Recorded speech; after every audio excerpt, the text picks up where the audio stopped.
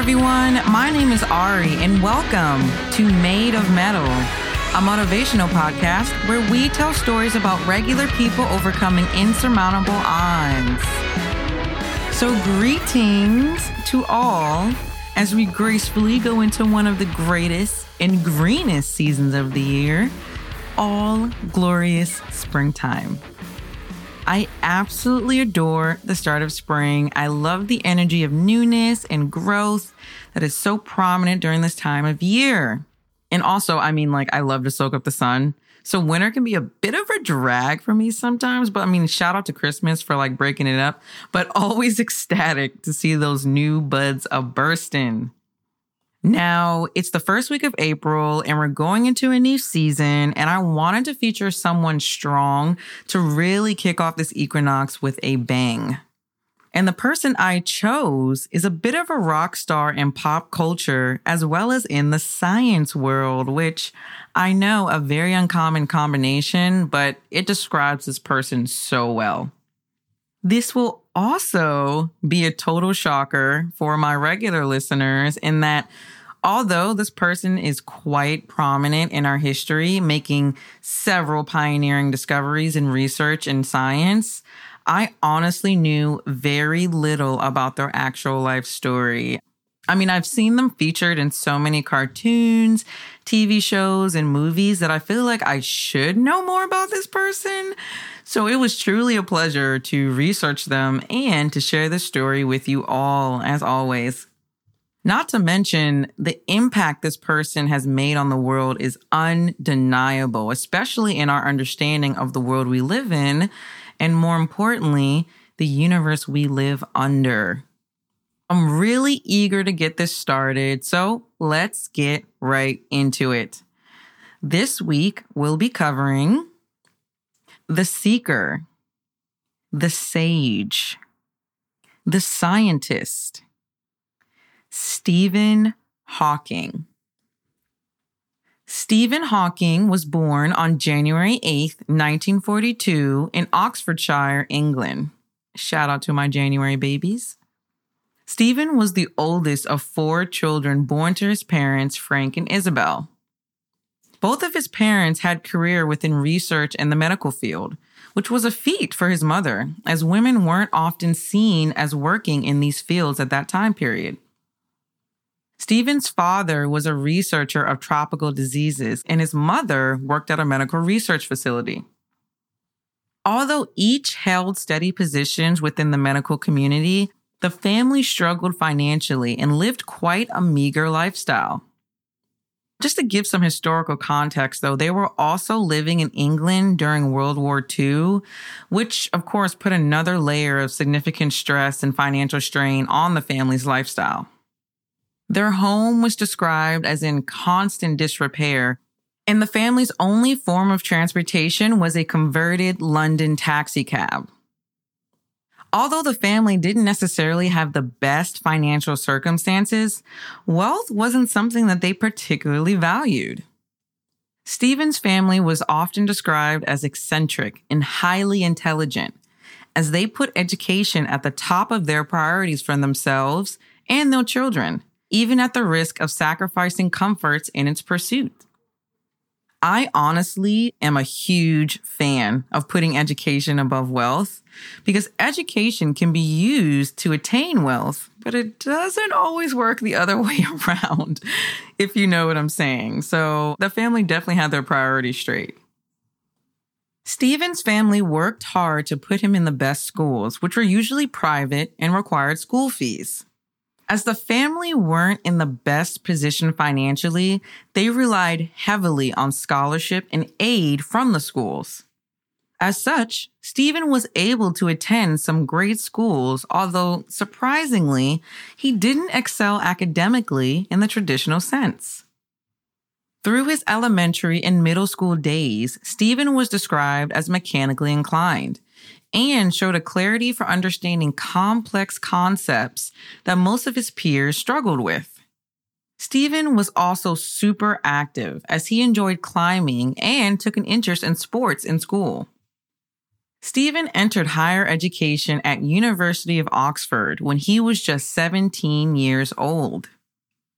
At first, Stephen was shy and lonely, bored with school and struggling to connect with his peers. Reportedly, he focused very little on his academic work and would only study about an hour a day.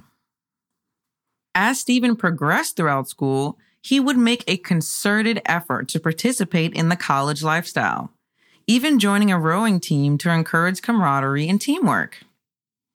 In spite of his more relaxed approach to studying, Stephen was able to graduate from the University of Oxford with honors, with a degree in natural science, which is a testament to his intelligence on its own. His father wanted him to go into the medical field, but Stephen wasn't interested in that. After leaving University of Oxford, Stephen began his graduate studies at University of Cambridge for a PhD in cosmology. According to Stephen's mother, her and the children would lay out in their backyard looking at the sky after dark, and she always noticed how enthralled Stephen would be with the stars and universe. When Stephen first entered the University of Cambridge, he encountered significant challenges. Firstly, he had never truly excelled in mathematics, and that was a huge cornerstone in studying cosmology. He'd also been disappointed that he hadn't been assigned to his preferred supervisor, who was an astronomer. Instead, he was assigned to one of the founders of cosmology, who really emphasized his need to grasp complex mathematical concepts in order to succeed in his studies.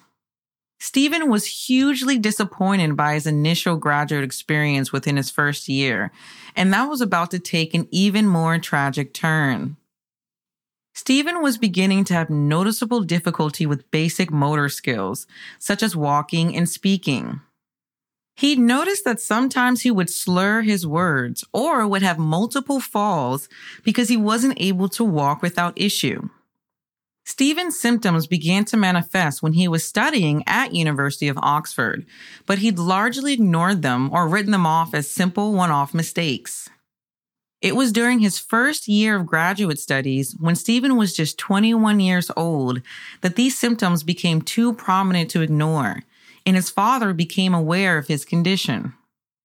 His father made Stephen see a doctor, and he was subjected to weeks of testing, where Stephen had to live at a medical facility while doctors worked hard to determine his diagnosis. After doctors reviewed all the results related to Stephen's condition, they were able to give Stephen a diagnosis that he was in the early stages of ALS, or Lou Gehrig's disease. Now, I wanted to include this definition of ALS that I'd retrieved from the ALS.com website for anyone who isn't familiar with the disease. ALS is a progressive neurodegenerative disease that affects nerve cells in the brain and spinal cord.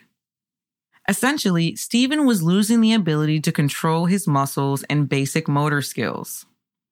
Doctors predicted that Stephen had 2 years to live, tops. Naturally, Stephen and his family fell into a deep depression after hearing the news. Now, as someone as smart as Stephen, I could only imagine all the scenarios going through his head as he processed the implications of his diagnosis. I mean, it must have been absolutely devastating to know exactly what was happening to you and sort of pondering what your future would look like going forward and how short, essentially, of a lifespan that you were predicted to have. But although Stephen was understandably unhappy about his diagnosis and had basically given up on life for a short time after learning, things weren't quite as horrible as they appeared, as several events would happen that would change the trajectory of Stephen's life. While in the hospital, Stephen befriended his roommate, who was diagnosed with leukemia, and he also had a dream about death that would completely alter his perception of his diagnosis. Stephen said these experiences gave him a new perspective on his life. And in light of these new revelations, Stephen became hyper-focused on his studies in a way he had never been before. If you recall, before his diagnosis, Stephen struggled with school as he wasn't motivated, and he would describe himself during that time period as bored with life. After his diagnosis, Stephen was determined to finish his PhD as he was racing the imaginary clock. Stephen would receive his diagnosis around 1963, and by 1966, he had completed his doctoral program and was awarded his PhD. Stephen began his rise in the cosmology community as a leader in research when he had published a highly regarded essay alongside a colleague in 1966. By 1969, he had completely lost the use of his legs and was bound to a wheelchair, but the disease had not taken his life as predicted, and he was still very much engaged in his research. Stephen began doing extensive research on black holes and other profound theories on the universe by the early 70s, working closely with other researchers in the field. In 1974, Stephen published research that completely upended everything the scientific community knew about black holes at the time and catapulted him into celebrity status. The paper was a culmination of research with a colleague, Roger Penrose, who had also made significant scientific contributions surrounding the formation of the universe. In that same year, Stephen was appointed as a Fellow of the Royal Society, one of the youngest scientists to become a Fellow, which was an extremely high honor. And I want you guys to keep in mind that this was a guy who was suffering from immense health issues and declining independence, as he had to have almost 24/7 care. This was also someone who had been largely unengaged with his academics throughout most of his school career. In 1975, Stephen would return to Cambridge as a staff, and he would also receive several awards for his research that year, including the Albert Einstein Medal, as well as an honorary doctorate from the University of Oxford. In 1979, Stephen was named the Lucasian Professor of Mathematics, one of the most respected teaching positions at University of Cambridge. This was all being received by a person who didn't even excel or enjoy mathematics when he first began his journey into higher education. Over the next decade, Stephen continued to be a leading researcher in the cosmology field, collaborating with other scientists to release several new theories on subject matter concerning things like radiation, the universe, and all things related to the cosmos.